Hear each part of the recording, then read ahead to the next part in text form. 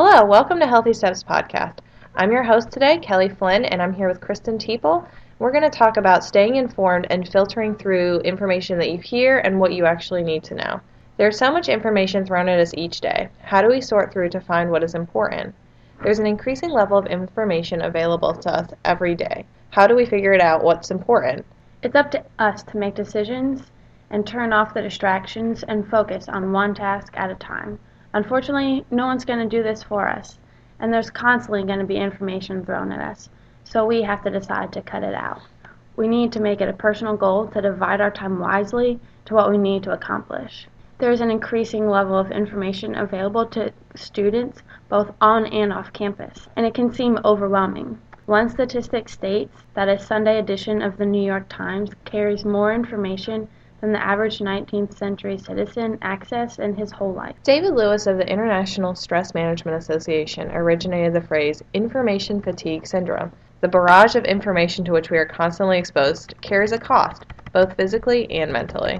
Some symptoms of information overload can include an increased cardiovascular stress, weakened vision, confusion and frustration, and impaired judgment based on overconfidence. A Japanese study predicted that nearsightedness would be a common diagnosis in the near future. On a society-wide level, the dangers of information overload are enormous.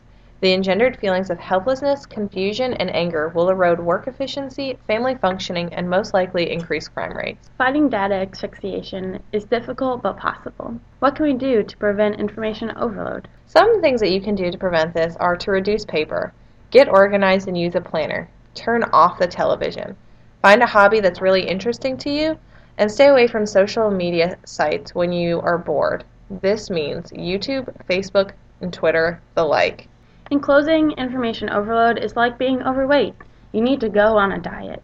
Slowly work your way down to a manageable amount of information, and I guarantee you'll feel less stressed. When doing homework, turn off the television, turn off the radio, and focus on that one assignment at a time. Try to minimize what you have in front of you.